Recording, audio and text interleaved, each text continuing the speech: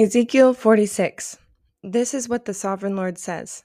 The gate of the inner court facing east is to be shut on the 6 working days, but on the Sabbath day and on the day of the new moon it is to be opened.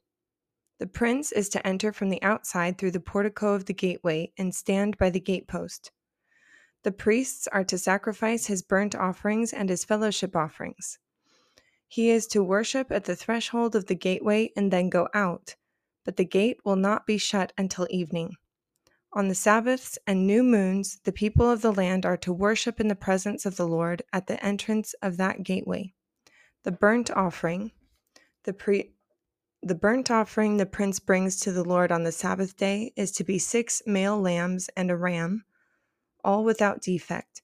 The grain offering given with the rams is to be an ephah, and the grain offering with the lambs is to be as much as he pleases, along with a hin of oil for each ephah.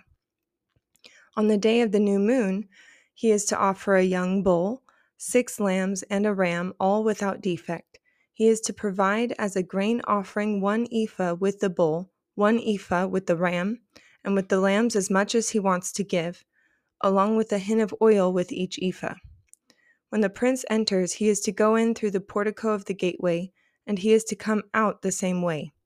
When the people of the land come before the Lord at the appointed feasts, whoever enters by the north gate to worship is to go out the south gate, and whoever enters by the south gate is to go out the north gate.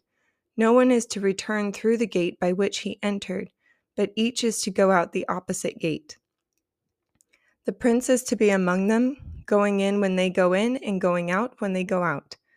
At the festivals and the appointed feasts, the grain offering is to be an ephah with a bull, an ephah with a ram, and with the lambs as much as one pleases, along with a hin of oil for each ephah. When the prince provides a free will offering to the Lord, whether a burnt offering or fellowship offerings, the gate facing east is to be opened for him. He shall offer his burnt offering or his fellowship offerings as he does on the Sabbath day. Then he shall go out, and after he's gone out, the gate will be shut. Every day you are to provide a year-old lamb without defect for a burnt offering to the Lord. Morning by morning you shall provide it. You are also to provide with it morning by morning a grain offering consisting of 1/6 of an ephah with 1/3 of a hin of oil to moisten the flour. The presenting of this grain offering to the Lord is a lasting ordinance. So the lamb and the grain offering and the oil shall be provided morning by morning for a regular burnt offering. This is what the Sovereign Lord says. If the prince makes a gift from his inheritance to one of his sons, it will also belong to his descendants. It is to be their property by inheritance.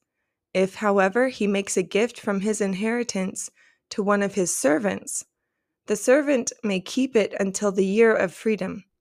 Then it will revert to the prince. His inheritance belongs to his sons only, it is theirs. The prince must not take any of the inheritance of the people, driving them off their property. He is to give his sons their inheritance out of his own property, so that none of my people will be separated from his property. Then the man brought me through the entrance at the side of the gate to the sacred rooms facing north, which belonged to the priests, and showed me a place to the western end.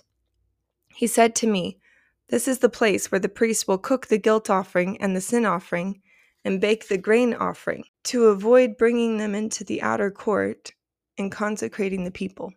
He then brought me to the outer court and led me around to its 4 corners, and I saw in each corner another court.